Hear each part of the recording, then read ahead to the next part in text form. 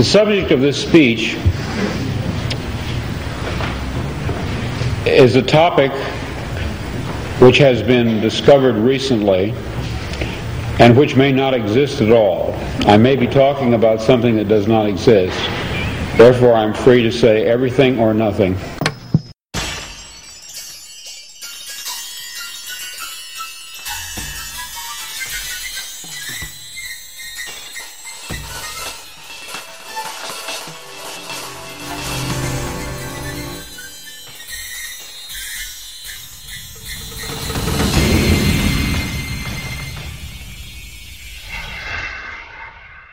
Hey, dickheads! Like a pink laser beam of truth beaming straight from San Diego, California to your brain holes. We are the three zygotes selected from the Soul Cube to talk to you today about Dr. Futurity. But before we get to that, let's introduce ourselves. I'm David Agranoff, author of Flesh Trade, The Vegan Revolution with Zombies, and Punk Rock Ghost Story. And I'm Anthony Trevino, author of King Space Void, the horror comic fruition, frequent contributor to Clash, and in the past I've written for Tom Holland's Terror Time and a handful of other places. And I'm Langhorn J. Tweed. God, I love it. Every time I love it. All right, so we'll start off with the PKD news. So, the first thing is an interesting thing, which is Isa Hackett-Dick is Philip K. Dick's daughter, and she runs the Electric Sheep production company that basically oversees all of his literary works into production. And she's one of the executive producers of Man in the High Castle. As such, with the release of season 3, she's been doing a lot of interviews. And so there's some really good stuff coming out of those interviews. But one of my favorites was that she did this interview with Vulture.com where they asked her to list her favorite PKD adaptations, and she said Blade Runner and Scanner Darkly. But most importantly, she said that her next priority for adapting works of PKD in the future are Ubik and the Three Stigmata of Palmer Eldritch. Yeah. Which we're all fans of. Yeah, I'm pretty stoked about Three Stigmata. I'm stoked about Three Stigmata all the time. Right. That's my favorite Dick book. Yeah. So, at this point, it's one of my favorites. So, that's the first PKD news, and the second one is the Philip K. Dick European Science Fiction Film Festival in Europe has announced its full schedule, and it's going to be October 25th and 26th in France, and November 1st through the 2nd in Cologne, Germany. And they want to fly us out there to cover the film festival? Is that what I'm hearing? Well, maybe Yeah, I'll check my schedule. I think I'm free. You're always free. Maybe the 6th annual, they'll have us as speakers. Anyways, and I apologize, I'm getting over being sick, so I'm very coffee, and... So if you didn't want David to shut up more, now you can. All right. Write in. Tell David to stop coughing on me. All right, well, you can fucking talk more if you want to. Anyway, so... Not the one with the notes. You have the syllabus. Yeah, that's true. I looked at the schedule. There's a lot of really cool films, but there's only a few that are directly Philip K. Dick adaptations, including the Piper in the Woods, which is one we intend to do on the podcast, eventually short film. Yeah, there's two or three short films based on that. Yeah. So, let's get into our Dick-like suggestions. Does anybody else want to go first, or should I? David, you know the answer to that. Yeah. All right, so my Dick-like suggestion for this month is The Shockwave Rider by John Brunner. Now John Brunner, we'll talk about later in the episode, but, excuse me, he's one of, Hey, dickheads, coming to you live from the bronchitis ward of the hospital.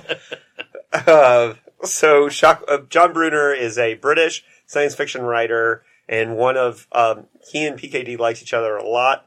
And Shockwave Rider is one of the earliest books about the internet and basically, virtual reality and the whole cyberspace thing, but it was written in 1972.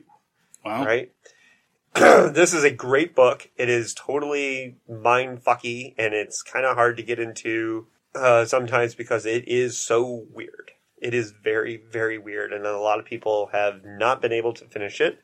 But I personally really liked it. Challenge accepted, David. Right after I get to the final blackout. Right. Is it like some of Harlan Ellison's stuff that's leans in that direction that's just really so far out there that it's hard to understand? I think it's way farther out there than Harlan Ellison, really? Personally. Okay. Yeah. So, he also had a novel called Crucible of Time, which was, like, also one of the weirdest, like, science fiction books I ever read. Like, where it was about this alien civilization that was underwater and very weird. And it was funny because I had a conversation with Crucible of Time with Jeremy Robert Johnson once. And it was funny because I told him the concept and all the weird things that were in it. And he was like, yeah, that sounds really neat, but I don't ever want to read it. And I was like, I can see where people would feel that way. If you don't know who Jeremy Robert Johnson is, he's the author of Skullcrack City, Angel Dust Apocalypse, and... Entropy and Bloom? Yep. Yeah, great. You great just writer. let him know who you're talking about first. Well, yeah. Anyways. Shout out to Jeremy. Yeah, he's a great writer. And I would suggest him for people who like Cronenbergian type stuff, like body horror. His collection, We Live Inside You, is a great collection. Yeah. Anyway, moving on. Entropy and Bloom, too. Larry, do you have a dick-like suggestion this month? I do. Well, hit us. Is it a vidya game? It is not a video game this time. I just saw the movie The Discovery, which was a Netflix flick. Oh, it starred Robert Redford and what's his face from that terrible TV show. Yeah, that guy. Really narrows it down. Yeah, right. There's so many terrible TV shows. Yeah, I saw this when it came out, but I don't remember. Jason Segel. That's him. Oh, yeah. And Rooney Mara. And it was directed by the guy that also directed To the One I Love, or whatever that movie was called. Let me look that up. To All the Boys I've Ever Loved? No, Is that what it was? The One I Love, I think. Yeah. The One I Love, which is also a movie everyone should see. Yeah. But this movie starts out with the concept that the afterlife has been discovered. And even though we don't know what the afterlife is per se, we know that it exists. So there has been massive suicides as people who hate this existence are just on faith moving on to what they think is the next plane of existence. Yeah, it's a good movie. I remember watching that when it came out. So the director is Charlie McDowell, and the writer is... Pause while Larry checks IMDb. Yeah, right. Is Justin Lader. And Justin Lader is a person to watch as far as writing is concerned. He wrote the other movie I mentioned, whatever it was called, The One I Love. Right. And he wrote this movie, and he hasn't done a lot of other things other than these two projects, but they are both mind-bending, weird. Mind-bending tour de forces? They are not tour de forces, but they are mind-bending and they are weird, but they are also very personal. You guys, what does a tour de force really mean? I see it on novels all the time. A mind-bending tour de force. It just means like an epic journey, basically. Sounds like bullshit. It does sound like bullshit. But I recommend this movie quite a bit. So what makes it a dick-like suggestion? Well, there are...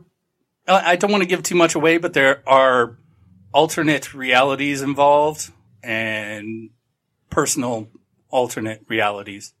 Yeah, I would agree. It is a good dick-like suggestion. Good job, Larry. I'll check it out. Yeah. I got nothing. You got nothing? Sorry, y'all. I've been busy reading a book that's very not dick-like and working on the piece I wrote for the Halloween event I did, so I got nothing. All right, so Anthony has nothing. Your Halloween story? Yeah. You got a problem with that? No. Larry? Yeah, so for You stepping to me, bro? his Halloween story, Anthony did a reading at a Halloween event where the woman who read before him read Oh, let it go, David. for a half an hour from a Laurel K. Let Hamilton it novel. go, David. I thought he was going to compliment my story, but instead he took this opportunity to bitch about this. No, your story was very good, but you didn't introduce yourself, and you were going to walk off stage with nobody knowing who you were. Oh, that would have been badass. The mystery reader. Thank you. Larry gets me. Okay. Fucking mysterious. All right, so that ends Dick-like suggestions since Anthony doesn't have one. Do we have any questions? Yeah. We do have a question. Right on. A good question. One that I looked at and went, oh. Would you like to read the question, Anthony? Is it? So, open. Sesame. Oh, we're not doing word association. Idtree, IDTRY. I'm sorry, at Open Idtree. Correct me if I'm wrong when I say your Twitter handle. Did PKD ever do any narration for audio dramas, etc.? Do we have him ever performing his material? Do you guys know? I actually don't know. That is actually a good question. It's a good question, though. I think I know the answer. You think, or do you have facts, David? I have some facts. For one, I did a cursory search of the audiobooks, and so far, I searched through several of them, and I saw no evidence of PKD reading his novels. However, the one example that I know of is that in one of his interviews, he does read from Scanner Darkly. Oh, nice. And he reads the scene that they use as voiceover narration with the bugs in Scanner Darkly. Oh, cool. Yeah, and he reads that scene, and Richard Linklater actually wanted to use PKD's voice in the movie, but at the last second, he chickened out and used the actor. Oh, really? Yeah. But he did cut a version where he slipped in, but the audio was so bad from the interview. So I'm sure we've got all these interviews that are up online, so right. We can try to figure out which one it is. But yeah, it's just one of those random interviews that he gives where he reads the bug scene from Scanner Darkly. And as far as I know, that's the only online reading that there is. But only recorded reading of yes. Reading now that being said, he does at the French conference, the conference where he spoke in France in the late 70s, I think 77. He does read an essay about living in a simulation, right? Which you can find on YouTube under PK. If you search PKD predicts the Matrix, we'll put a link. Yeah, and he does read that essay word for word in there, and he wasn't that powerful of a narrator or reader, so that's why I don't think he did any books. Like, not all writers are good performers of their work. No, I get it. Yeah, like Harlan Ellison is great, but Isaac Asimov not so much. Charles Bukowski is not the voice you would want to hear from him. Same with Terry Pratchett. I never want to hear from voice you want to hear from ever. Ouch! Wow, hot take. Yeah. All right, so on to the rest. We rarely want to hear from our betters. That's what it is. Okay, on the Bukowski cast next month. On the Bukowski can we do box. The Bukowski box. You want to do a Bukowski podcast, Larry? I would love to do a Bukowski. Let's do it. We can talk about pulp. So we're now going to talk about Dr. Futurity. This is the first book of PKD's work to be published in 1960. Oh, did we make the jump from the 50s? Are we in the 60s now? Well, it was published in the 60s. Well, David, what happened in 1960?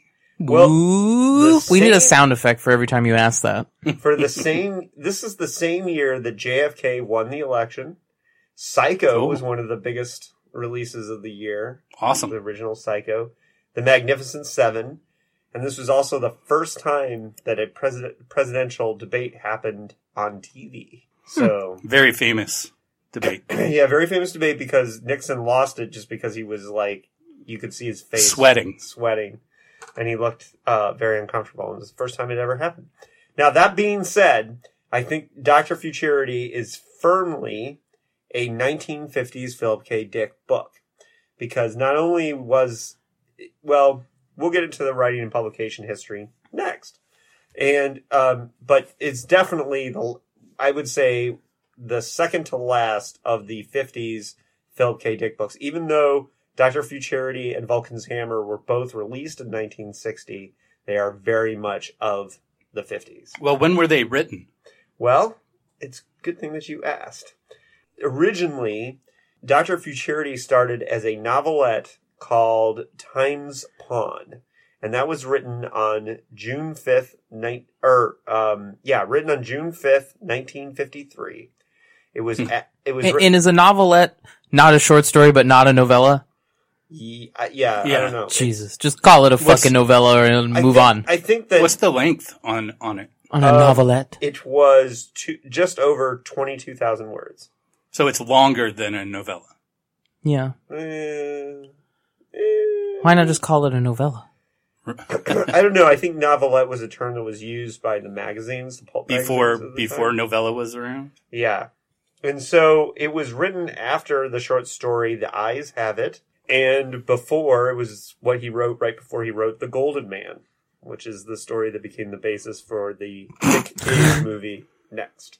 Ooh, nothing like the story. Yeah, but we'll eventually do an episode on that. So, God help us. So, Time's Pawn was originally published in Thrilling Wonder Stories. You gotta say it like, Thrilling Wonder Stories! It was published in Thrilling Wonder Stories in the summer of 1954. Much better. Yeah, that was good. It was very ambitious in size, considering, what it was. And, Thrilling Wonder Stories was a spin-off magazine of, Hugo Gernsback's, Amazing Stories. So, so it was a big deal that it was in there. And I think it also had, this magazine had originally published Van Vogt's, Weapons of Ishar, in 1949. And the issue before that had a very controversial Philip Jose Farmer short story called Mother.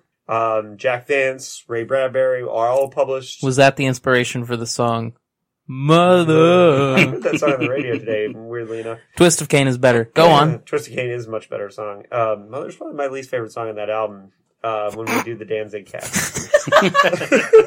So, it's called Lucicast. End of Time is definitely the best song on the first Danzig album, in case anyone was wondering. So, they weren't. Okay, they weren't. So the manuscript for Times, excuse me. So the manuscript for Time's Pawn, was received at the agency on June 5th, 1953. And the agency... 1953? The agency found a home for it and in Thrilling Wonder Stories, but it was specifically the 25th anniversary issue, so it was a big deal that it was a novelette in that one. And so it was so this novelette was a big deal for the progression of the career of Philip K. Dick, because he hadn't published Solar Lottery yet. So this was a pretty big deal. Okay. And so I think that magazine is probably pretty hard to find. Well, yeah, I tried to find the story online and I couldn't get anywhere near it. I couldn't even find reference to it other than, the basic references you get to the novel. Right. And it was it's out of print mostly because I think Dick wanted it out of print because he expanded it into the novel, and so he figured all the good bits that he liked from it were expanded upon in the novel. I don't know if we'll ever be able to determine which one's better, how that works. If anybody knows where we can get a copy of it, let us know. Yeah. Larry will pay for it. Yeah. Well, my sugar mama will. So, on that note, one thing that's really interesting that I discovered from researching Time's Pawn is that when stories came to the sub-agents at Scott Meredith at his agency, that they would rate PKD stories with G for good, G plus for better, and then sometimes they wouldn't even put like a G on it and they just write comments. So if they liked it, they would return it with a G on it. Nice. So at least that's something. Yeah. A lot of times nowadays you don't get anything. Yeah, so Times Pawn was kind of an important story in the formation of PKD, so it's interesting that it's lost. Okay, so in 1959, Don Wollheim of Ace Books did approach PKD to expand Times Pawn into a novel. So here's the thing about that. At the time, it had been a little bit of time since Time Out of Joint, and PKD had not published anything science fiction related, hadn't worked on it. It had been almost 2 years since Time Out of Joint, right? And that wasn't even published by Wollheim, was it? No, it was not. And so here's the thing. He hadn't done anything with Ace. He hadn't done anything science fiction in a while because he was working on trying to sell his mainstream novels. Ah. And he worked on several mainstream novels at the time. And so when Don Wollheim approached him to do this expanded rewrite version of Times Pawn, he had just finished In Milt Lumkey Territory, which is one of his mainstream novels, and he wrote Dr. Futurity. So, David, if I can interrupt you for a second, when Yeah. you say mainstream novels, do you mean literary novels? Literature? Do you Yeah. mean this is not genre fiction, this is literature? You will find it in Barnes & Noble under the section labeled as such? Yeah, I believe that is what Phil had in mind, but what Philly D. Phil, like you're his best friend now? yeah, Philly D. I think that's what he Every had in time you mind. say Philly D, I imagine PKD like as a basketball player. I was thinking more baseball, but Right. anyways, this was after In Milt Lumkey Territory. It's spelled really weird. Shout out to Milt. And before Confessions of a Crap Artist. So, right after writing Dr. Futurity, he wrote Confessions of a Crap Artist, Really? which was one of his first mainstream novels to be published. But, Well, that was the only one to be published in his lifetime. right.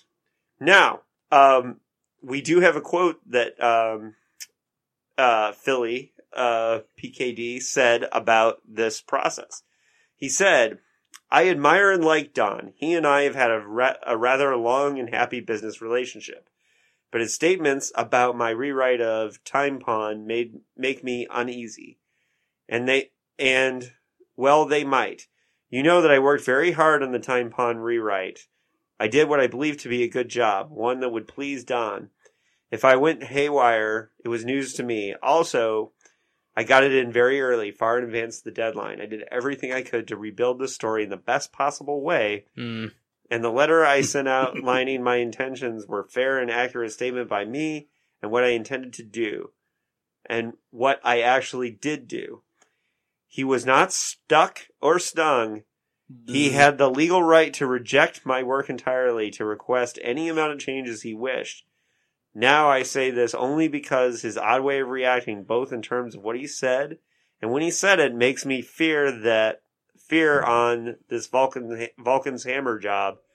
From my standpoint, Don is an enigma. I honestly can't tell what will please him, obviously." So When did he say that? When? this was it. This was in a letter. Oh, in a letter? Yeah. So it had to be sometime in 1960, right? Because Vulcan's Hammer and Dr. Honky were published in 1960. Dr. White Knight? I believe this letter was written in 1959. Oh, okay. Yeah. So it was before either one of them was published. Yeah. Yeah. So I think because, as you'll see from quotes that we have later on, that there were some changes that were made. So in Sci-Fi Eye, Volume 1, Number 2, August 1987, there was a archived interview with Richard Lupoff that talked about this. So playing the role of Richard Lupoff today is Sir Anthony Trevino. All right. And are you going to play PKD? I'm going to play PKD. All right. I'm Richard Lupoff, who I don't know if he's English. His friends call him Dick. But I'm going to ask you. Did Wollheim mess with your copy? Never. Oh, once with Dr. Futurity. He made a lot of cuts in Dr. Futurity, but outside of that, he never messed with them. He didn't make money with any of your other stuff? Why did he cut Dr. Futurity? Because in Dr. Futurity, I had Christianity dying out and interracial marriages. Scandalous. Don disapproved of Christianity dying out, or talking of it dying out, and he definitely disapproved of interracial marriages. Wow. Whoa, I didn't read that part until you just read Whoa. it. Yo! Oh, wow. So here's the thing. Well, first of all, we know PKD is either misremembering, because we know that Don Wollheim messed with Eye in the Sky in major ways. But it appears he messed with Dr. Futurity too. So, there's a lot going on there. And then PKD also said, I want to David, just sit down. I'll do this. I want to qualify what I've said in denouncing my own writing. Whenever I write a book, I really write as well as I can. That even includes Vulcan's Hammer, Dr. Futurity, and The Unteleported Man. And it isn't that I say, well, I'm only being paid 3 cents a word. What the fuck? Crummy pay, crummy book. I really try to write a good book, but they don't always come out good. The intent is not sufficient to guarantee a good result. Yeah. Well, that's true.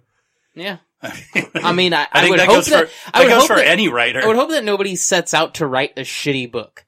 Right. And that's kind of one of those things where if you are setting out to make something that's garbage, you're no better than the people who produce the Sharknado movies. Right. Well, and even Stephen King, for example, as much as, he's put out a bazillion books, he knows, for example, Roadwork and Rage are really bad, but they're Bachman books. And weren't Bachman books trunk novels anyway? Yeah. Yeah, sort of, yeah. And then he wanted them out, but he didn't really want them in his name. And then, it is what it is. Sometimes you have to just get that story out, I feel like, right? Well, and I don't think it's really up to the author to decide what's good and what's bad. Yeah. In that sort of Stephen King sense, what you're saying. Well, and we've talked about this before. Because The Long Walk is a lot of people's favorite Stephen King novel. Oh, Really? The Long Walk is great. Yeah. Yeah. Yeah. That is the best of the Bachman books, without a doubt. But I mean, everybody... It still might even be his best book. Everybody here's even had though the it was written experience, really right? early. Huh? Everybody here's had the experience, right, of writing something and thinking, this is really fucking cool, and then everyone reads it and they're like, Yeah, and they don't get it, or... It's not so good. Yeah, exactly. Well, and the reverse is true, too. You write something And you think that it's you're a piece of shit. uncomfortable with, Yeah. and you don't really like, but everyone seems to get it. well, it is clear that next month's book, Vulcan's Hammer, is definitely PKD's least favorite of his own books. So Okay, it's his least favorite. it's his least favorite.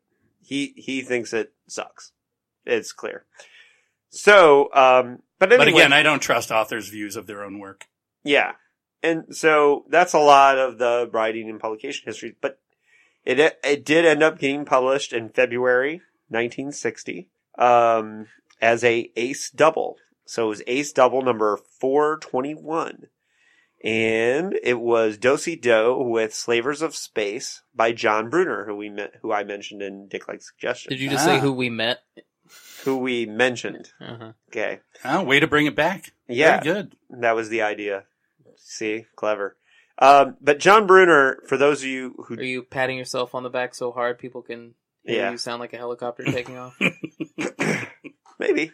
So Brunner did win Hugo, Nebulas, and the whole deal, and it was very, very good. And he had the one that I mentioned earlier, Shockwave Rider, was a part of a trilogy of his probably best novels, where Brunner had some really high-class novels like Stand on Zanzibar, The Sheep Look Up, which is one of my top 10 horror novels of all time, and Shockwave Rider. And these are really, really high-class stuff. But John Brunner also wrote some serious pulp shite. And so there's entire Ace Doubles that are, I have an Ace Double back at home that's 2 John Brunner novels. And you can really tell the difference in quality on the John Brunner, Ace books where he wasn't really trying. And the ones So they were Do-Si-Do with just 2 of his own books? Yeah, I have one of those, yeah. That seems very indulgent. Well, it's Don Wollheim's job to set those up, so apparently Don Wollheim decided that. So, anyways, but this one that was Do-Si-Do with Dr. Futurity was Slavers of Space. Mm-hmm. Anthony, Can you tell us about Slavers of Space? Slavers of space! In the future, Man King lives in idle luxury. He has triumphed over his environment and all his needs are served by robots and androids. Wow. I don't know what the fucking difference is. There is nothing left for him but to seek pleasure in never-ending carnival, without inhibitions and without thinking of the price. Derry Horn, a wealthy playboy disillusioned with his futile existence, discovers the brutally murdered body of Lars Talleyrand. I would read the shit out of this book. It probably sucks, but I would read it. Right. Really, Shockwave Rider. Sheep look up. Every time you say Shockwave Rider, I think of the cover of Toby Hooper's Shocker, but him riding an electric wave. Well, you should look up some covers for Shockwave Rider because it's got some pretty bitchin' covers. So, it's really pretty good stuff. But yeah, this one's a book about space pirates. A space. I want to know what the difference is between androids and robots. Yeah, I don't know. Well, I think robots are fully mechanical and androids are meant to look like humans. Yeah, that is probably the distinction. So, don't you feel stupid now No. for asking that dumb question? No, I think it made sense. Thank you for the answer. Nice try, though. Continue, nerd.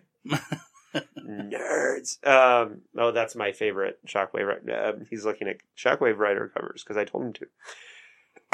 But anyways, yeah, that's a pretty cool cover, huh? Yep, these are pretty rad. Yeah. So, play along at home and look up the Shockwave Rider covers because they're pretty cool.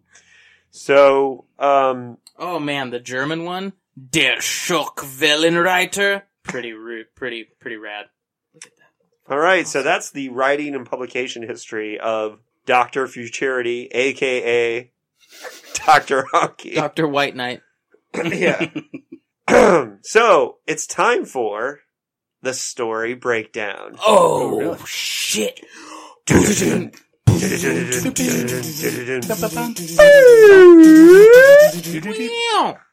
Story breakdown.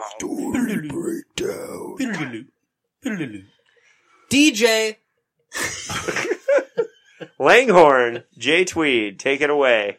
Oh, yeah, okay. So this is a book. This is a book by Philip K. Dick. Shit. Okay, so You're gonna have a real hard time with this one, aren't you? it starts with a doctor whose name is Jim Parsons, just like the guy on that nerd show.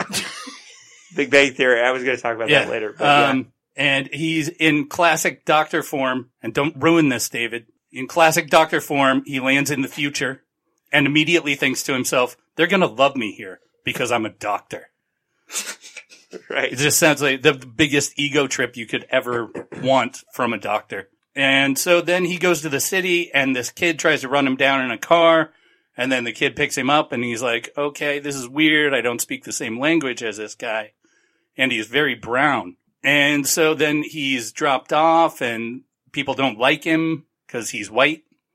And then he hides. He breaks into a building that he thinks is a warehouse. Turns out it's a secret meeting. Turns out the secret meeting people are cool with him being there, even though they're really not. And then these little kids come and they're sort of like rabid animals and they start attacking everyone. And Dr. Parsons is like, I'm out of here. And this one dude's like, hey, take my girlfriend. And he's like, all right, I'll take your girlfriend. So he carries that guy's girlfriend away while the little kids are wrecking him, all the other people. And then he gets her to a hotel, and in the lobby, he goes, everyone back up, I'm a doctor. And he has this little bag with him, his little fucking utility belt, like thing that has everything in it. It's like a Doctor Who's sonic screwdriver. It can do anything. So he opens the bag, and he's like, oh, I gotta fix her heart. Good thing I have a Baxter heart? That's something like that. And he bypasses her heart, and he fixes her up, and he's like, all right. Look at me. I did doctor stuff. And everyone's like, but you're a dick for doing doctor stuff. Because that's not how we roll around here. He's like, God damn it, I don't understand the future. And then he gets arrested. And he gets arrested, and he's like, and this guy's like, all right, we believe you're from the past, and that you're not, it's not your fault, but, boom, I'm Judge Dredd, and now you're going to prison camp on Mars. And so they stick him in this little ship with a rat brain, and the rat brain flies him somewhere, and it turns out that it doesn't land on Mars. The rat brain gets upset and confused and starts going back and forth. The rat brain was super weird. Yeah, and then he's like, great, I'm going to die in space, and my only company is a part of a rat brain. And then he's stopped, and these two guys come over, and they're like, hey, we're here to take you somewhere, because we did a back in time thing. And then one of those little kids comes and kills everybody, except for Dr. Parsons. The doctor gets in the other ship, and then flies to the future, and he's like, oh man, now I'm lost in the deep future or some shit. And then he finds this godlike tablet that tells him how to fly the ship. He's like, cool. So he goes to this, where the tablet told him to go. And then he meets the, sort of the main characters of the story, which is the Wolf Tribe, which is in the same future where he got arrested. And by the way, there's this other guy who was the Judge Dredd guy. What's his name? Are you referring to Stenog? Stenog. So he comes back later, so you should know his name. Stenog. And then so he's rescued by these two people. Their names are the woman, main character. Besides the doctor. I believe it's Loris. Loris. And, Loris and her bro. His name is, You mean the zygotes of choice? No, Cheney or something? I'm going to call him Cheney. Helmar. All right, fine. Good enough. Loris and Helmar save him, and they're both like, dude, you're a doctor. You got to save our dad. And, he's like, what? What are you talking about? So they show him the cube, and it's a little miniature version of the Soul Cube, which I didn't talk about, but fuck you. So he tries to save the dad, and they're like, yeah, because he went to the past and got shot by an arrow in the heart, and he's like, oh, I can fix a heart, no problem. I've got the Baxter thing. But what's going on with that arrow? And then, later on, he's like, oh, the arrow, wait, we should have that analyzed. So they boop, get it analyzed. And he's like, oh, that's future feathers. Those aren't even real feathers. Those are polyplastic carbonate feathers. Yeah, they're polycarbonate Basically, plastic that feathers. shit's fake. Fake feathers. Yeah. And so they know something's up, but they don't really know what. And he's basically trying to figure out what the society is and who these people are. He's really curious about their racial background, but he can't figure it out. And then eventually they're like, oh yeah, we're Native Americans. And, we don't like this guy, Sir William S. Drake or whatever his name is. I mean, he's a real guy, but I don't remember his name. His name is Drake. He's very famous. He found California. Yeah. For the white people. And they mentioned Cabrillo, who's big in San Diego. Oh, and they mentioned the University of La Jolla. Yeah, I saw that. The University of La Jolla. What the hell's the University of La Jolla? You mean UCSD? Yeah, close enough. All right, so they say, yeah, our dad went back in the past. He was going to kill Drake, and then everything changes in our favor. So that's basically the plan. That, as we're told, the plan: kill Drake, everything goes in our favor. Those are the 3 steps. We don't know what the second step is. So he saves him once, and then somebody kills him again. And he's like, "Oh, that sucks." But we got to go to the past and figure it out. And they're like, "Oh, we don't want to time travel anymore because of stuff." And then he meets the rest of the family, and it's basically like they're all inbred, but they're really attractive. And we find out that if we didn't know it before, Philip K. Dick is definitely a boob man. That guy cannot stop writing about big boobs. He is. Jeez. He's a boob guy. He cannot get enough of it. So even when it's like grandma, he's like, even grandma has big boobs and stuff. Stephen King had the same disease. So he goes, so they end up going to the past, and then he's like, oh, I gotta stop dad from trying to kill Drake. So he stops him by, stabbing him in the heart with an arrow by accident. And he's like, oh, now they're gonna kill me. And then they don't kill him. And then they take him back. They say, you still have to be punished even though you didn't do it on purpose. So they leave him in the past, but in a different time, so he doesn't get all of Drake's leftovers. And then his Loris comes back because they screwed earlier, and she found out she's pregnant. And by the way, Dr. Parsons is married this whole time to a cute bunny back home, and which is basically all we know about her, is that she's an attractive, nice woman, and that she's the wife that he just never sees again. He adores her, but only so far as he sleeps with other women. He goes back. Yeah, he goes back eventually. Yeah. Eventually, and sort of against his will. But all right, so then she's like, "Yeah, you'll come back with me, and then I'll take you back to your wife." And she's like, "And then we can do it in the meantime." And he's like, "No, I can't do it. I got to go kill your dad again." But he gets to that point, and he can't kill the dad again. He's like, "Oh man, Hippocratic oath and all that stuff. And I was supposed to save him. I can't kill him." So he wants to see who does kill him. Turns out it's his kids from Loris. And they're like, "Yeah, no problem. We killed that dude. We saw you couldn't do it, so we did it for you." Yeah, we're just being good kids." And he's like, "Yeah, you're kind of like freaking me out." And then he goes to the future, or goes back to the past, and makes the tablet that he finds in the far future. The end. All right. The story breakdown. Whew. Yeah, I knew that was going to be a tough bravo, one. Larry. You did great. That was a tough one. There's a lot of stuff left out there. Well, I think the only We're thing gonna of get into importance that you left out was the Soul Cube. Yeah, this whole But cube. that was it. Oh, he did say, I mean, that's just I a left big out the soul cube, fuck you. Yeah, it's just a big sperm bank. Yeah. That Or is kind of- fetus bank, I We'll guess. talk about the soul cube in a little bit. Yeah, we will. So, this is Dr. Futurity. It's a very confusing story. I think right off the bat, I did like some of the world building that went on early in the book. There was some interesting things about the self-driving cars and like You telling me there's a PKD book with self-driving cars? Yeah, crazy. But, it starts off in 1998, right? San Francisco.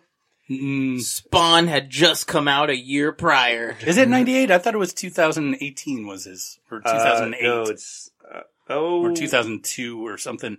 It was in the 2000s. Yeah, so I think it's like 2010.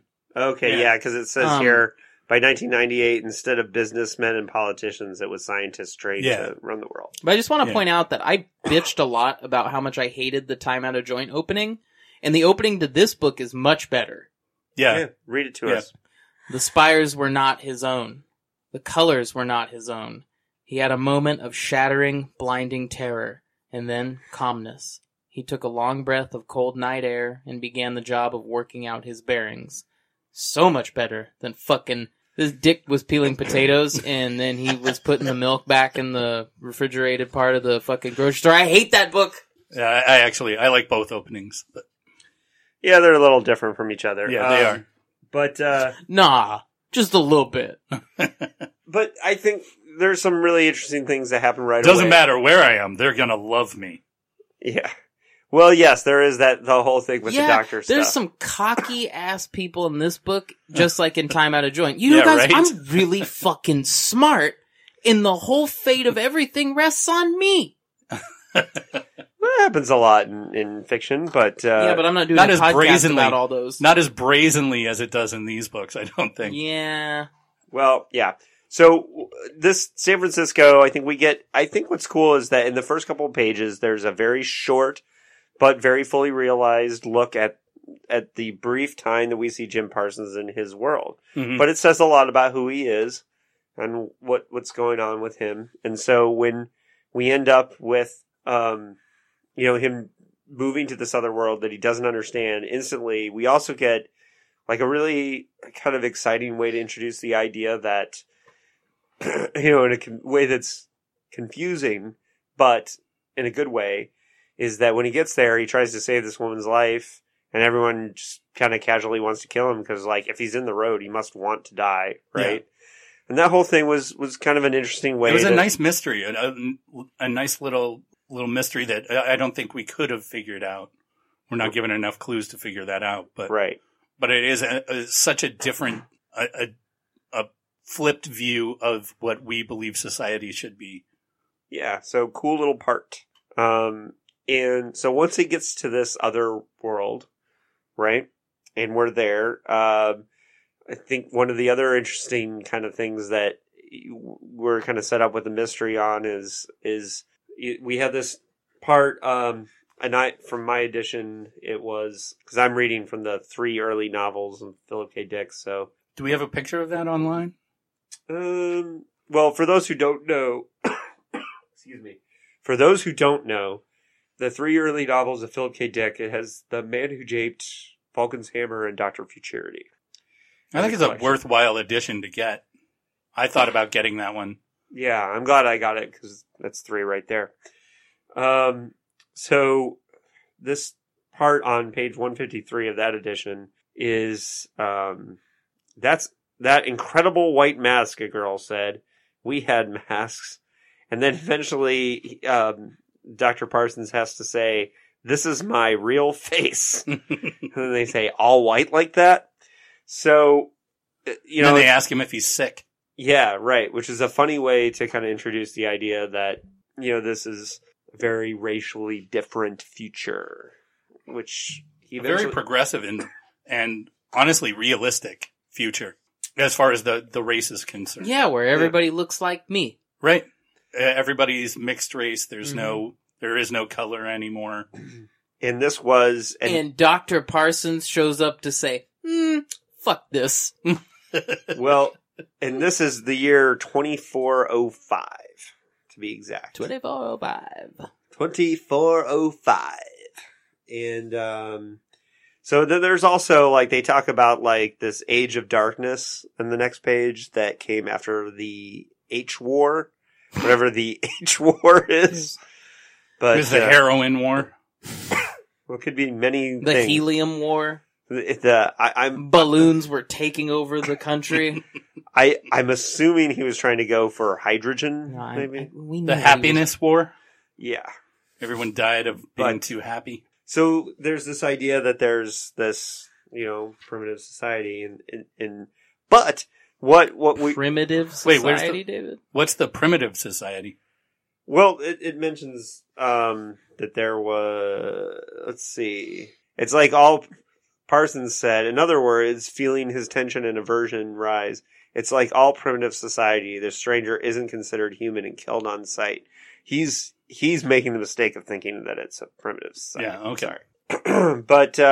But yeah, so the nature of what a doctor is in this time and era, because, and it's funny because you mentioned this, Larry, is that he comes there with this, I'm a doctor. I'm really important. Right. But in this future, doctors are not revered. No. Yeah. This is PKD making a very strong statement about social Darwinism in a really interesting way. So when people talk about this being the worst of PKD novels, I really, there's so much to chew on here.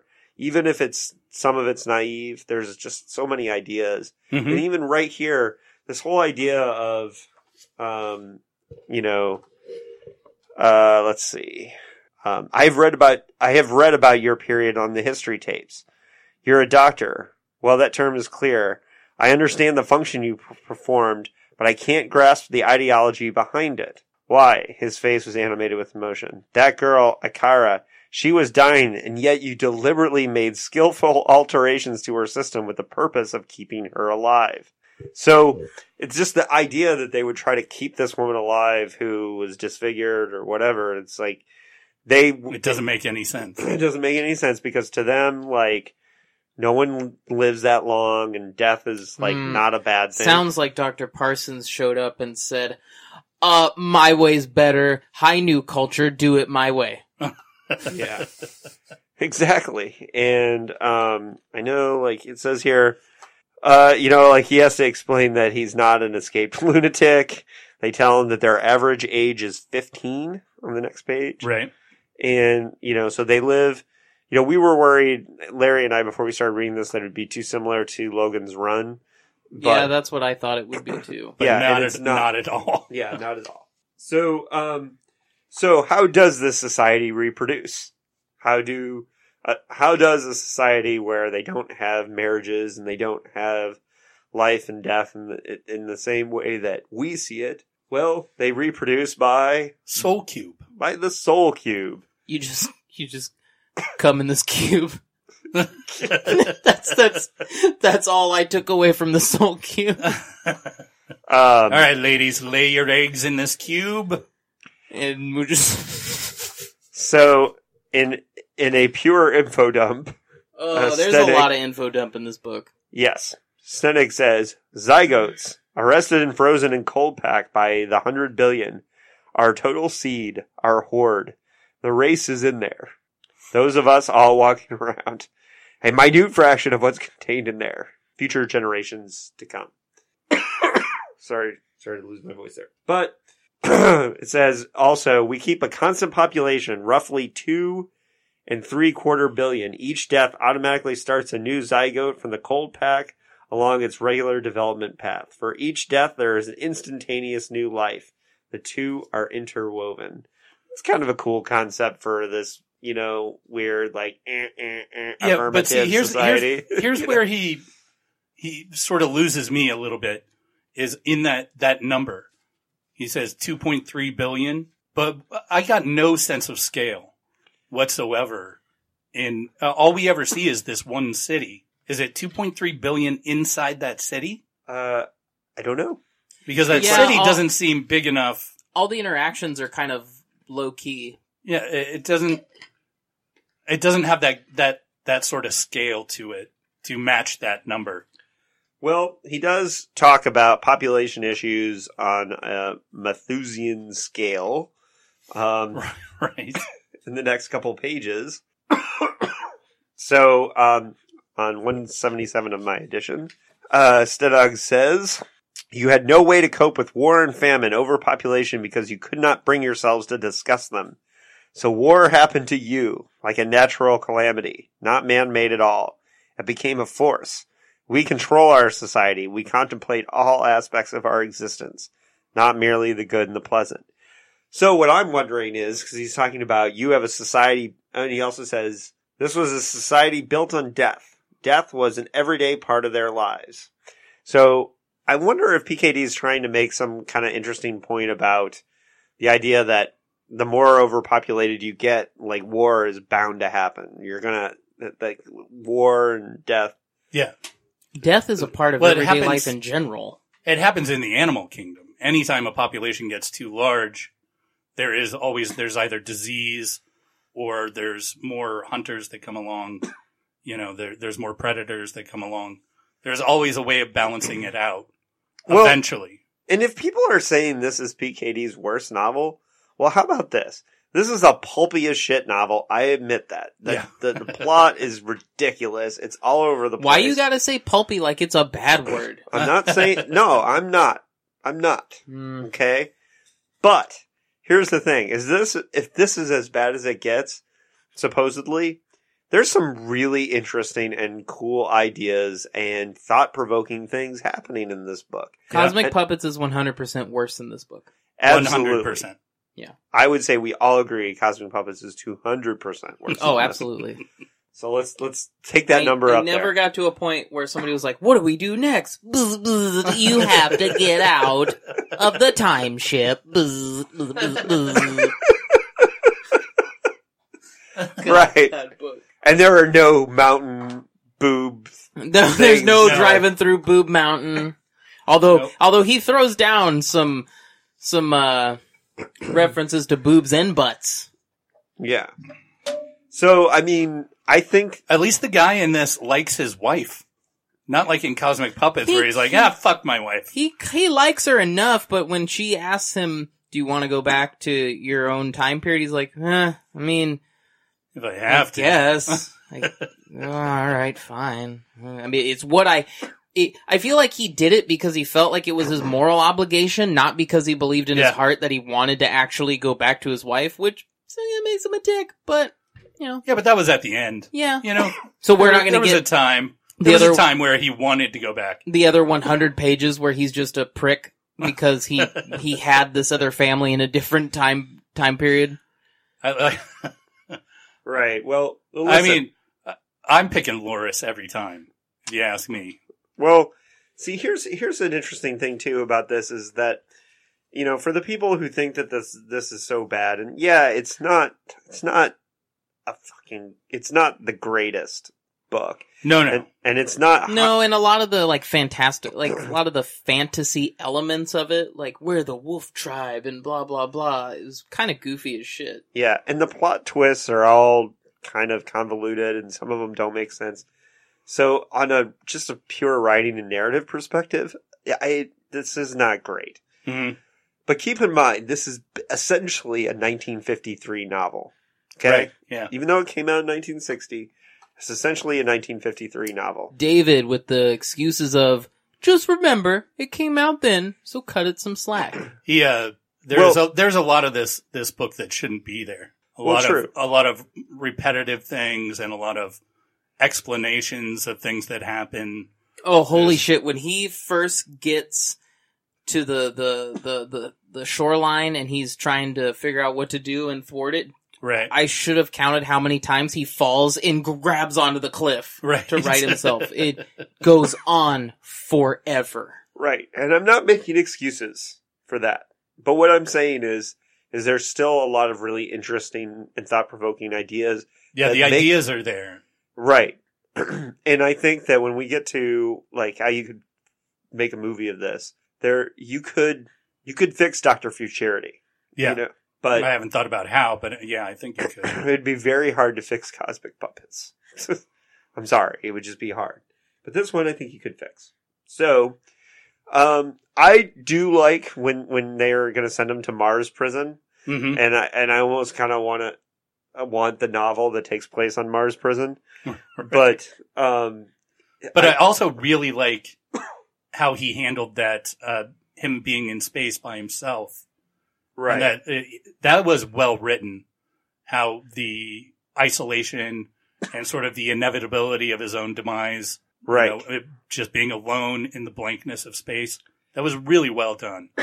Well, here's one thing we know about why that was a little bit more well done than some of the other parts. Well, Because that was definitely added in the 1959 rewrite. oh yeah, Because Don Wollheim, apparently in one of the things I read, had asked for space. You know, because I think the original Time Spawn just had time travel and no space. So he needed a little space in there. He's like, can you have a war with the moon? No? Okay, then can you do Mars right. attacks? No? But Right. one of the narrative parts that I really did like is in this scene too. And so I think that the whole him going to the very far future and finding the plaque with his name on it, and aside on that, because, well, I knew his name was Dr. Parsons or Jim Here it Parsons or comes. whatever. Yes. The thing I can't believe didn't occur to you sooner. Right. Yeah. When I saw it on the plaque, when it was like just out there, I was like, oh shit, Jim Parsons. That's obviously the name of the guy that plays Sheldon on Big Bang. But then the problem was, for the rest of the book, I was picturing Jim Parsons playing this role. And actually, I don't think he would be that bad. No, Jim Parsons, I don't like The Big Bang Theory, but he's a good actor. Yeah. He's actually, I believe he's from here. He went to USD. Yeah, I worked around him. I didn't work with him, but I was working at the Globe and stuff like that back in the time he was going to school. Yeah. And going to USC is it's the old Globe's acting program. Mm-hmm. And he was in that acting program. That's right. While I was working there. Yeah. And I do sometimes like little bits and pieces of Big Bang Theory, but Yeah, of course you would. well, He was great in the Muppet movie. yeah, and he was really good in what was I don't remember. He was there. I saw him in a movie that he was really good in, but Jim Parsons. Requiem for a Dream. Whoa! I don't know about that. So Yeah, so that just kind of threw me off a little bit. But, so this whole twist with the plaque and where he sees his name and it's telling him how to get back in time, and then he figures out that this twist when he's like in the far, far future and he thinks he's on Mars because that's where his target had been to go. And then he said, okay. A moon crossing the face of this world, much closer than the moon he knew, but perhaps its greater size was due to Mars being so much smaller. Shading his eyes against the long rays of the sun, he studied the face of the moon, the worn surface. The moon was Luna. This had not changed. The pattern on its visible side remained the same. This was not Mars. It was Earth. Here he stood on his own planet, on the dying ancient Earth, the waterless last age. I love that twist. Then he saw the Statue of Liberty sticking out of the ground. Well, hey, this was before that movie. That's true. So, but I did like that twist. Yeah. So It's all right. kind of like how it was revealed. But then now we got to get into all the race issues in this book, which, admittedly, are sometimes clumsy. But, you know, considering this was, the majority of this story was written before Rosa Parks had even, you know... Been on the bus? Been on the bus. Well, she was definitely on the bus, but I don't know if she hadn't taken her stand yet. So, we... She had by 1960, I think, but... Not by 1953. Yeah. And a lot of this story and the race issues were developed in the original. That was all in the original? I think a lot of it was, okay. Yes. So Helmar, he has a line here on page 198 of the 3 complete novels edition. In the wars of the 23rd century, all races blended together, you understand. So from that time on, it was not meaningful to speak of white or colored races. And then let's skip a little bit. And then Loris says, that, of course, was not connected with the blending of several races. The division into tribes is purely artificial. And so then they kind of have this weird social Darwinism based on, like this competition, these games. So it's almost like if you imagined like forming societies based on who's rooting for the Chicago Bears or the Atlanta Falcons, right? And so that was kind of a weird thing. So but each individual of each tribe has to be a part of it. Right. And contribute to this. So it would be if the Bears played whoever you said, but all the people in the country were on the Bears or whatever other team. I don't understand your sports talk. Yeah. But it's like the Olympics. He even describes it as the Olympics. Yeah. So instead of society like being run by Congress or whatever, they like make these decisions by these games. It's run by John Madden. Yes. Something like that. Yeah. But they do John intellectual. Madden. I know John Madden. That's a sports thing. They do intellectual and physical. They do all the different aspects of life to see which tribe has the best. But do they do sexy games? No, because they only have sex for fun. Oh, that's right. And they all collectively pool their jizz in that soul cube. So jizz cube. What a gross cube. So here's the interesting thing. We just brought this podcast down. Okay, I'm trying to break it back up. So there's a lot of clumsy things going on with the discussion of race. I'm not seeing it, David. Well, let me get there.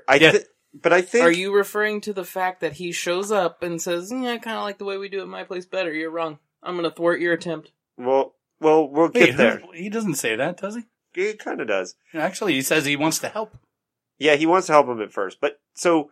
At first, yes. Yeah. But as the book progresses, I feel like he becomes more selfish. Maybe I read it wrong. Yeah, but I don't think PKD was trying to make that point. I think PKD was saying that this future...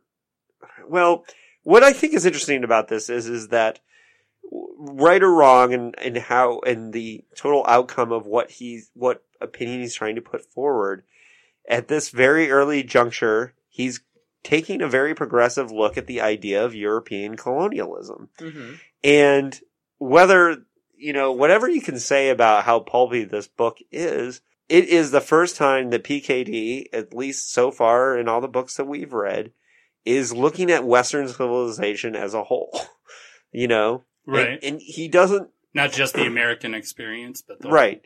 And he's not spending hundreds of pages doing it. He's just got little info dumps, here and there, that I think are pretty clever for the most part. And I think that, he looks at history a little naively at some points here.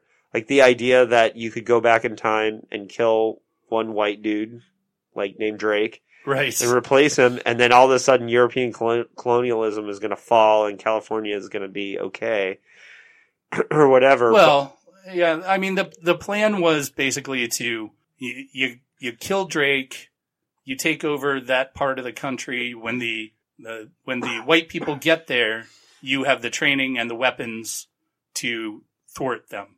Yeah. So you can defend, which is something that the Native Americans back then couldn't do. So look at it this way. Rosa Parks has yet to take her stand on the bus, and I'm not just bringing up Rosa Parks. Boom! Pun. Yeah. I'm not bringing her up just because Doctor Who last night was about Rosa Parks, but Or that I got to work with her. When does Jim Parsons show up to kill Drake now? But What? hold on. Popular hip hop artist Drake, Larry? Yeah. That would be awesome. So Jim Parsons kills Drake. I think we have a pitch. So here's the thing. What I think is cool is that at this time, racism was still was still a huge part of our life, and it still is, but Yeah, Jim Crow laws were still in place, and then you have the science fiction writer from Berkeley writing this novelette that's in this major magazine that basically says, we got to stop white people. Yeah. Right? And question all of Western civilization. And for that, kudos to PKD, because that's pretty ballsy. Yeah. And gotta give him credit for that. I agree. And, hold on. I skipped a part. This is me, David, looking for my notes. Okay. You get them, Grandpa? Yeah, so on the whole fixing history thing, he does even mention it. He says he wanted to make everything right, erase the terrible 500 years. Yeah. So just the idea that he would call it the terrible 500 years in this book is really interesting, progressive. I want to meet these societies that think they're so great. Oh. You live in one. Oh, shit. Ooh. Topical. Hot takes. Hot takes. Oh, we know what picture is going up in the YouTube video, whatever happens. I just think his attitude changes the farther into the story we get. Do you? I don't think it does. I think it changes once he kills the father. Definitely. Yeah. He's all about his own ass at that point. Yeah, that's what I meant. Oh, okay. All right. So on the clumsy race issues, I found some on page 225 of my edition. Which is the edition no one here has, so just read it. Okay. It would have been masters over slaves, the supremacy of one race over another.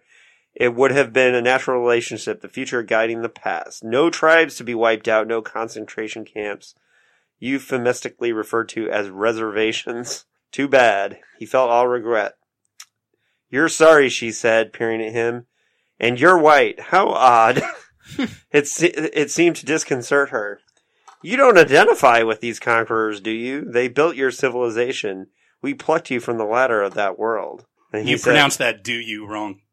Parsons said, I didn't burn witches either. I have no sense of identification with many of those things. Are all whites alike? And so there's just this kind of clunky conversation about, No, I don't know what you're saying. You don't think it's a little clunky? I think it's a little clunky. I think you're reaching. I think you're reaching for problems that aren't there. You agree with everything that's said there. Yeah, I do, but I don't know. I just think I don't know. Maybe I'm wrong, but I just think that there are some things. I know there's one time where he does describe someone as looking mongoloid, and so there is that. Not in this book. Yeah, I'm pretty sure there is. Anthony, didn't you read that too? The man was certainly multiracial. The cheekbones suggested Mongolian. Mongolian. The eyes were Mediterranean. The hair, possibly Negroid. The skin color perhaps had an underglint of reddish-brown. Polynesian? So, yeah, I believe that's the part David was referring to. Yeah. Okay, but that's not Mongoloid. Okay. Now you're the racist. Well, Mongolian. Mongoloid, what's the difference? Oh, no. Hot takes! All right, anyways, so... No, not anyways. Well, I don't know. Don't dismiss your own being wrong. Oh, he does it all the time. Don't worry. Well, I was wrong, so let's move on. We're all wrong. I think he does a really good job even for the time period of bringing up all these progressive ideas and ways around race issues and all that stuff. I think it's really well done. Sure. Okay. I'm not going to the mat for that one. I think we learned from our time out of joint fallout that no one heard. Sometimes we just gotta move on. So the next thing that I have written down is the whole part about Steneg. Stenog. Steneg. What the fuck, dude? How do you read names? Dyslexically? Is his name Lurie? What the fuck? It happens. Okay, listen. So, Stenog replaces Drake. Steneg. He replaces Drake, and this interesting thing about this story is, was there an authentic Drake that ever landed in California, or was it always Stenog? Mm-hmm. Yeah. And we do find out at the end that he was there for 10 years. Yeah. But we don't get an answer really to what happened to the original Drake. Right. But that's an interesting part of the book too. So, really cool things going on. So, now we're into, I think that's everything about the story. Let's kind of talk about it as a whole and review. You guys want to hear what some of PKD's peers thought about this book? Sure. Yeah, definitely. Damon Knight, somewhat surprisingly, gave it a positive evaluation, writing in the 1960 issue of the magazine of science fiction and fantasy. A positive evaluation sounds like something your doctor gives you. Right. Yeah, he said, while deploring the less than plausible plot and frequent stylistic howlers, nevertheless praised the, quote, unexpected vividness and power, remarked that almost alone among SF writers to make the politics of his future world sound more than perfunctory pieties. Frederick Paul, author of Gateways, in the Worlds of If, July 1960, concluded, Dick's narrative is neither bald nor unconvincing. It is quite convincing. It is even hairy. What flaws the story is a really excessive trolling on of time paradoxes, so that almost everyone turns out to be almost anybody else. That says troweling. Troweling. Sorry. Troweling on of, okay, that makes that's a good one. Okay. Who said this last quote, David? This is Patricia Clark. I don't know. She's a scholar who writes a lot about PKD. Well, Patricia Clark says, I suggested that Dr. Futurity ranked as Phil's least successful novel. I based this opinion in first place on the many internal inconsistencies in the work. Corinth's ultimate plan to prevent the colonization of North America by the British by assassinating Drake and his fellow explorers, one by one, is really ludicrous. How is this supposed to frighten the English? The death of one man or several cannot possibly hold back ultimate colonization. Ooh, that's kind of dark. Yeah, but that's very true. The plan was not very good. No, the plan sucks. So we have some quotes. Even if they're doing the whole, Three Amigos. Is Martin Sheen in this book now? Martin Sheen, No, yeah. Yeah, no. Martin Short. Martin Chevy Chase. Short, Chevy Chase. And Steve Martin. Steve Martin. Martin Sheen. That was so wrong. Or the That's Dirty a really Dozen. different Three Amigos. Yeah, that's Or no, right. Magnificent Seven. They teach the villagers how to shoot and how to do things to defeat the enemy. Right. Remake of Seven Samurai.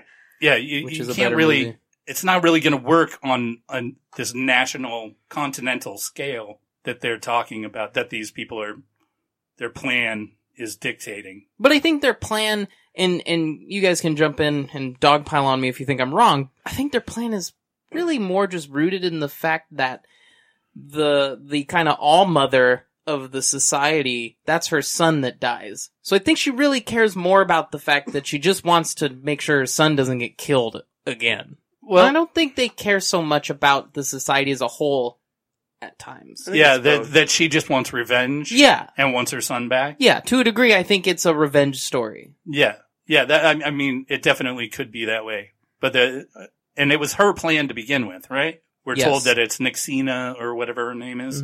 It's probably That it's Nizina. The ex probably Nizina. Yeah. It's her plan to begin with that they would kill Drake, take over this part of California, and then defend it. I don't know what the fucking plan was. It's terrible. It's a little convoluted. Yeah, it's a little convoluted. A little convoluted. And then we also have a couple quotes from our homie, Evan Lampy. He said, "Youth, age, and stagnation in the hyper-social Darwinian world of Dr. Futurity, there is little need for humans to age beyond their reproductive years, so the ideology of society glorifies death." He also says, "While this shows a naive perspective on the numerous causes of the conquest of the Americas, it does show Philip K. Dick interested in the critique of Western civilization, and he was aware of suppressed alternatives in history." And then the last quote from Lampy is, I do think that Dr. Futurity is one of Dick's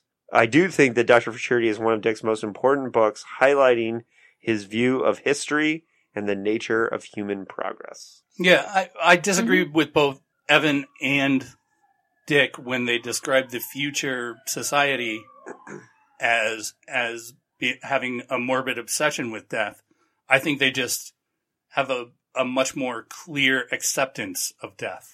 Yeah, and I think that the back copy for this story kind of sells it wrong. They don't really fetishize death. That promised me a much different story. Yeah. So I agree with you, Larry. For once. For once. Yeah, I mean, they don't fetishize death, but they just don't fear it. That's right. Really the thing. They don't shy away from it. They understand it as they understand themselves to be a part of a machine and not the center of the universe. Right. I mean, it doesn't seem like it's that hard to make that leap. Right. To that kind of society. Mm-hmm. It's definitely different than we in this country view things. Because we are all the center of the universe here. Yeah, it's definitely You're different. special, Larry. Everyone's special. So, and every life is worth living. So how many Soul Cube zygotes out of 5 do you give Dr. Honky? I mean, Dr. Future Guy, Dr. Whitey. Dr. Whitey, Dr. White Knight. Doctor. Glad I'm not sick. Dr. Cum Cube. Doctor. How many zygotes out of 5 do you give Dr. Futurity? Larry, go first. All right. I'm giving it 2.5 cum dumpsters. What? Soul cubes, Larry. Soul cubes. Giving it 2.5 soul cubes. Because I do like the ideas behind the story, but I don't think he was there in the telling of the story. And it doesn't have a flow to it. I was bogged down in a lot of places where I honestly, like you guys got with Time Out of Joint, I just got bored. That's I was fair. bored with a lot of this. But I was still like, even as I was bored, I was like, I'm interested in what happens in this story. I'm interested in the mysteries that are being solved and all this stuff, but I was still bored at the same time. And my only idea of why is because it wasn't written well as the other stuff we've read. Cosmic Puppets notwithstanding. Anthony? I'll give it 2.5 soul cubes out of 5. I agree mostly with Larry. I think there's a lot of cool ideas in here, but none of them ever really come to fruition. There's all this stuff happening with alternate realities. The scene where he gets stuck in the time ship is really cool and interesting, but then we just kind of drop that. Right. And I don't know, like the whole, I don't enjoy when Dick introduces, so far I don't enjoy when Dick introduces fantasy tropes into his work. So for example, the Wolf Tribe, and I imagine they all wear these dumb, like, leather cloaks or robes with, like, their stupid emblem on it, and it seems really goofy to me. Hokey. Yeah. Hokey, the whole... And the fact that he even states that it makes no difference. Right. And, I mean, at least give your characters a purpose for having tribes. Yeah. I think maybe it was a victim of having it be longer, because I never read Time's Pawn, although Dr. Futurity is a killer title. Yeah, it is. It was not his choice. That was Don Wollheim. Yet again, yeah, right. Don Wollheim with the on point titles. I like the beginning. I think there's a lot of cool imagery in this book, but I got bored and I stopped caring. How many times I gotta watch Parsons fall down a cliff and then climb back up and then fall down a cliff again? There's a lot of repetitious language in here too. I don't think it was really edited that well. Yeah. And so I can't give it anything more than 2.5 soul cubes out of 5. Cool ideas, still better than the Cosmic Puppets, but probably my second least favorite that we've read so far. Yeah. David? I don't know if we ranked them. I don't know where I'd put it, but right. It might be above Jones, might be below Jones. I don't know. I am going to shock the world and give this 4 soul cubes. Get the fuck out of here! And I'll tell you, hey, these are my soul cubes, okay? All right, David. Listen, why these are you fucking handing out soul cubes left and right. All right, well, All right, listen. David. Here's why.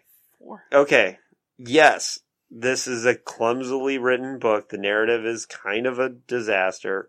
But I like the ideas that are involved. I like the concepts that he's throwing around, and I like the experience that I had reading it. Now, I don't know if I would like this book as much if I wasn't reading it for a podcast, because I was slowing down, I was highlighting parts, I was, doing that kind of thing. And because of that, I think I thought more about the ideas. And so I think I probably would have given this a 2.5 or a 3 or something if I wasn't reading it for the podcast. But because I was reading for the podcast, I think I enjoyed it more.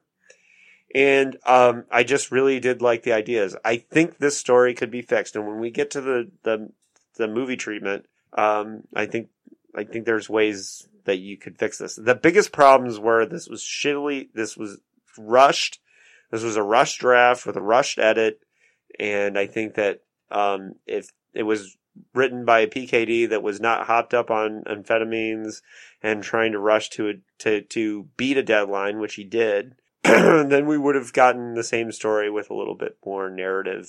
Yeah, I wouldn't blame the amphetamines. Well, pretty much wrote all his shit on amphetamines. That's true. Maybe that's true, but I think it was the deadline. He was trying to beat the deadline and whatever. Anyways, and he was fighting with his publisher. Yeah. So would it have been better if Christianity had died out and there was interracial marriages allowed? It could have been a little bit better of a book if he didn't have the editorial. All you got to do is make him single, and he can stay in the future and live happily ever after. We'll talk about how to fix it in a little bit, but yeah, has that become a segment now? We're gonna fix your book. No, it's how we would make it as a movie. It's I know. how we. Just sounds so. It sounds so stuffy and May. and pedantic when you say it. So, anyways, I'm going to give it when you say it. Yeah, but yeah. So 4. 4. Wow. Yep. I'm going to give it 4 because of the experience I had reading it. So, and I admit it. Well, that should be helpful for the listeners.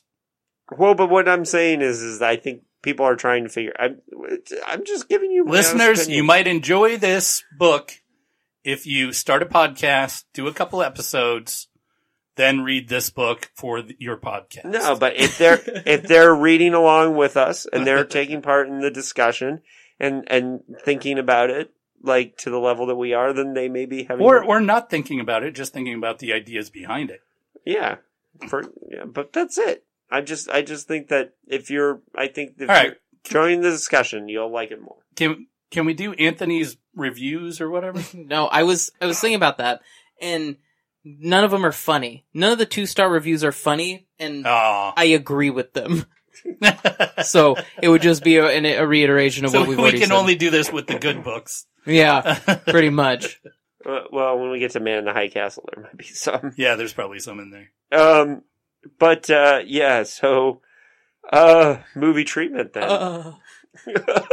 Yeah, who are you having direct it? Who are you doing the things with? And who do we how start? are you changing it? Well, should I start? Yeah, go ahead. So first off, for one thing, I would make sure that I would have the society that he gets to in 2405 be more Gattaca-like. But, so when he gets there, it's kind of an ideal. And so I think Jim Parsons should definitely be on board with going back to stop the Drake thing. And then, just have that be a little bit more clear. But I do like the idea of the time travel back and forth and him coming, from his time and being a little out of joint, out of place. So the structure wouldn't be that much different, but I think you're cleaning up some of the things and the repetitive elements and yes. And you're nonsense. Right. And focusing more on, just making sure the narrative kind of flows. But, as far as director, I don't know that I have anybody specific in mind this time. But I think pretty much anybody I would want to get somebody who has a visual eye for science fiction. But I guess if I could have a dream director, somebody who could kind of, I'm thinking of, there was an original version that Darren Aronofsky had of The Fountain that he never got to make, that he had to make a cheaper version.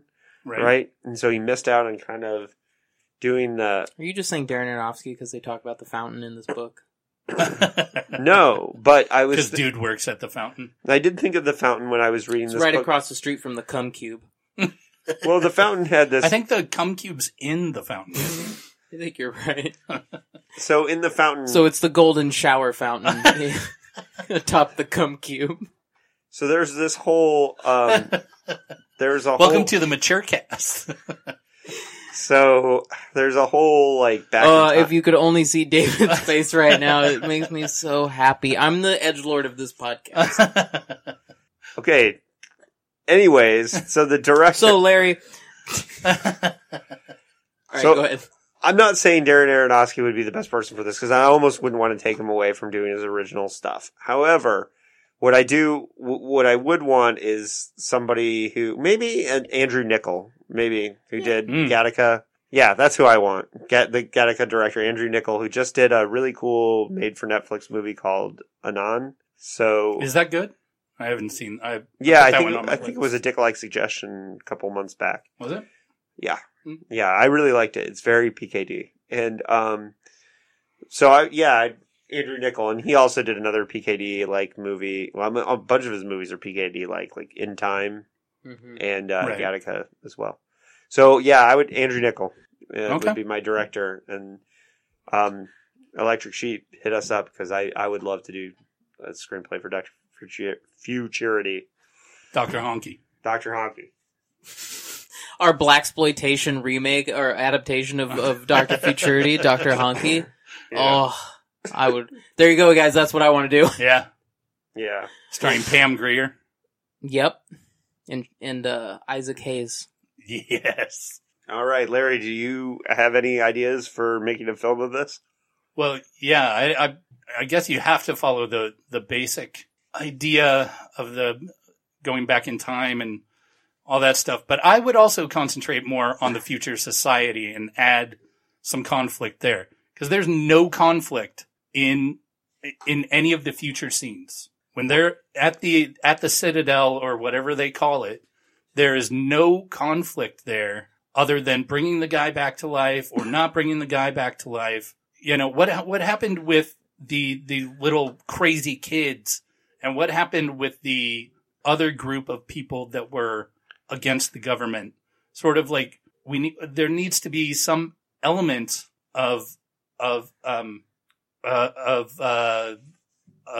disparity or of discord in the future society that we see and are not just told about. Yeah, and I think you could do that with like what I was talking about with the whole Gattaca thing. Is that if you kind and of I would make the future society much more. They would fetishize death. yeah. It would be clear that this would be almost like a road warrior in Gattaca kind of thing. Mhm. If you combine that sort of raw energy of road warrior movies Maybe in with a Gattaca type society, maybe that is much more exciting. Yeah, if you made it more like they people were really excited about engineering their death at a certain age, Right. like at 16 or 17, you know, that they wanted to go out and blaze a glory. Yeah, it or could almost something. almost be like The Purge, Anthony's favorite movies. Fuck those movies. Even though you've seen every single one of them in the theater. Because there are things in them that I enjoy. It's just... The murder. No, Larry, not the murder. Sometimes the murder. Come on, the murder's fun. Yeah. I just... The closest thing that they ever came to being the movie I wanted was The Purge Anarchy. Which Yeah. is closer to what it should have been, and not slamming its fucking message in my face over and over with a fucking shovel full of like, hey, do you get it yet? Right. Yeah. They are pretty preachy. Well, Yeah. and to be honest, if I were to make a Dr. Futurity movie, it would probably be pretty preachy. We're Right. we're talking about The Purge, David. What podcast But are the, you on? But I think mine would be too. And I think it would be Purge-like as well. You know, there's gotta be an element of like crime in this perfect society, like unsanctioned death or something, you know. Well, and then it could set up the tension of, you know, well, we have this You make the euthanizers more important, or yeah, and then you could do a thing of like, well, we have this so-called post-racial society, right? But we're now having these issues. But if we could just get away from the effect of having to be in the aftermath of European colonialism, right? we could have a better future California. And so that could be like part of their motivation, and where it's not just we want to go back in time and change this. It's we've got to go back in time. Right. Yeah. We have got an to go back. Element of urgency to it. Yeah. And definitely that sense of urgency is something that could fix this story. It's true. Yeah. So, and it's not, you know, that we think, you know, it's just in hindsight, you know, it's always easier looking back and saying like what could be fixed, what could be fixed and could be done. And, you know, and if you're going to make a Dr. Futurity movie at this point, you would have to update the story to a certain degree. Yeah. So, yeah. And, you know, Electric Sheep, I think you should develop a Dr. Futurity movie, because at the same time you could take a story that is really cool and has cool ideas that maybe wasn't executed so great, and do Philly K D Philly proud. You okay over there? You having a Philly. stroke? You having a fucking stroke or what? I know, right? You could do Philly KD proud. That's what True. I'm saying. And make Dr. Futurity into like something that maybe he would have been a little bit more proud of, you know? Mm-hmm. So, yeah. Anthony, did you have anything on? I think I agree a lot with, if we were to turn this into a screenplay that David and I co-wrote together, we would... Larry can work on it too. Yes. Moving on. You would almost have to update the society. Yes. As we've kind of talked to death here. Right. But I would want to see more of the book that I read at the beginning on film, where he is trapped in this society that is not afraid of death, and death is almost like a rite of passage for them. She kills herself after he saves her out of fear of bringing shame to their society. Right. That's the story. That's an exciting story. That's the story I want to know more about. I want to watch a doctor struggle with the concept of his profession not always being what everyone wants. Well, that, I think, is the biggest flaw. Now that we're talking about it, that is the biggest flaw in this book, is all this stuff is happening. He's about to go to a prison camp. Mm-hmm. All these things are like, it's aiming towards a really great story. And what do they do for the next 100 pages? They fall down a fucking cliff. They lock him in a sanctuary.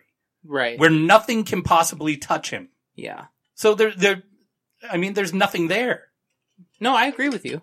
And I would kind of play with that idea. I might also jettison the whole, we're your kids and we figured you couldn't do it, so we came and did it for you, because that didn't really add any emotional weight for me. No. Yeah, that part's gone. Or like I said, you get rid of the wife and he stays in the future with the kids and all that stuff. Yeah. But it depends on how you want to go with that. Yeah, you could take that either way. I don't think either of the... you can't do both. I don't think the original wife, and I don't think that Loris, as a love interest, is really that interesting of a character as a love interest. Right. And she's more of an interesting character to me as someone who understands that in order for their society to move forward and change, her dad has to die. Yeah. So... those are kind of some of the changes I would make. If I could choose a director for it, I would want it to be Jeff Nichols, who directed Take Shelter and Midnight Special. And I would want it to be written by a writer who isn't always known for doing... besides us. Yes, yeah. David. Well, I would love to see a Jeff Nichols directed Dr. Futurity. And yes, if not written by me and David, I would love to see Warren Ellis write the script for Dr. Futurity. And if you're not familiar with Warren Ellis is primarily a comic book writer. He wrote Transmetropolitan, Trees, a bunch of other stuff. Dr. Sleepless, not to be confused with Dr. Sleep by Stephen King, the sequel to The Shining.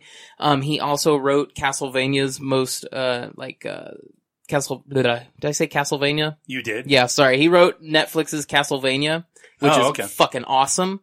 It's very good. Yeah, and Warren Ellis is great. I haven't watched it. Did you guys ever play the game?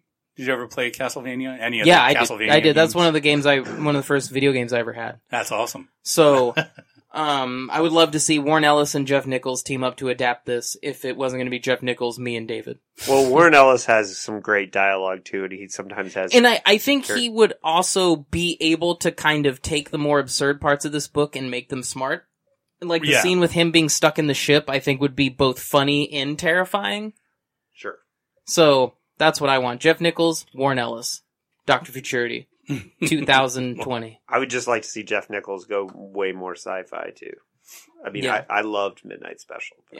Yeah, I'm gonna pick a director that I normally don't actually like too much, but I just watched Hancock last night, and that movie, besides being phenomenally written, and of course Vince Gilligan is involved in that one, and the story is really well written, but it's directed by Peter Berg, who normally does these giant, Hollywood blockbuster type movies. And I think he would bring a sort of grand aesthetic to this story that it could sort of use. And it would be a little bit bigger than we normally choose directors here on the Dickheads podcast. He would make it a very exciting movie instead of just a good movie.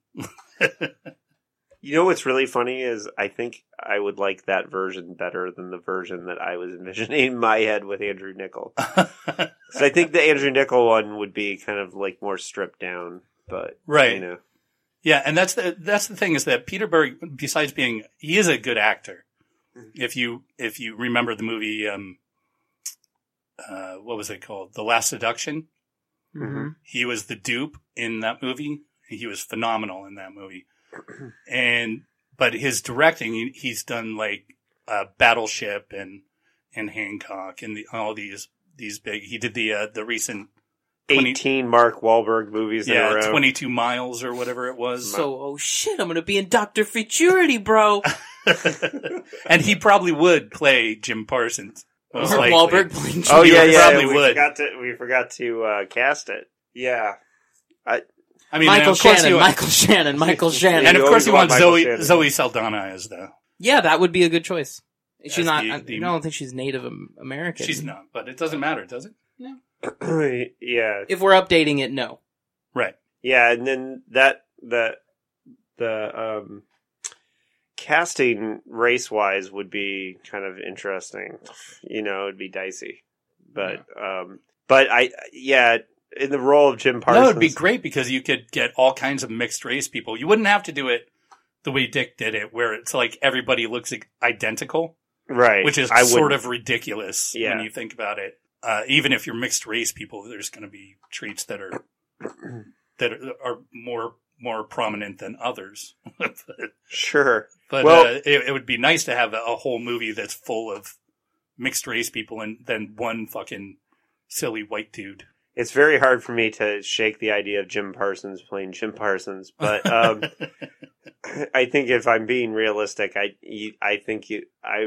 would actually like a John Hamm or like somebody who pulls in the early George Clooney where it's like they sell the I'm a doctor and everybody loves me Yeah, kind of right. thing in the beginning. Michael Shannon. Michael Well, Shannon. I Well, dude, don't know if I want Michael Shannon as my doctor. Yeah, I don't know. Because, okay, so He might be too sympathetic. let's let the listeners behind the curtain. Anytime we're casting a movie, Anthony's always going to pick Michael Shannon, It's true. and I'm very always true. going to pick Guy Pearce. Yep. Yep. Those are our two favorite actors, and someday And we'll then- make a buddy cop movie And then with those two. second, you both pick John Hamm.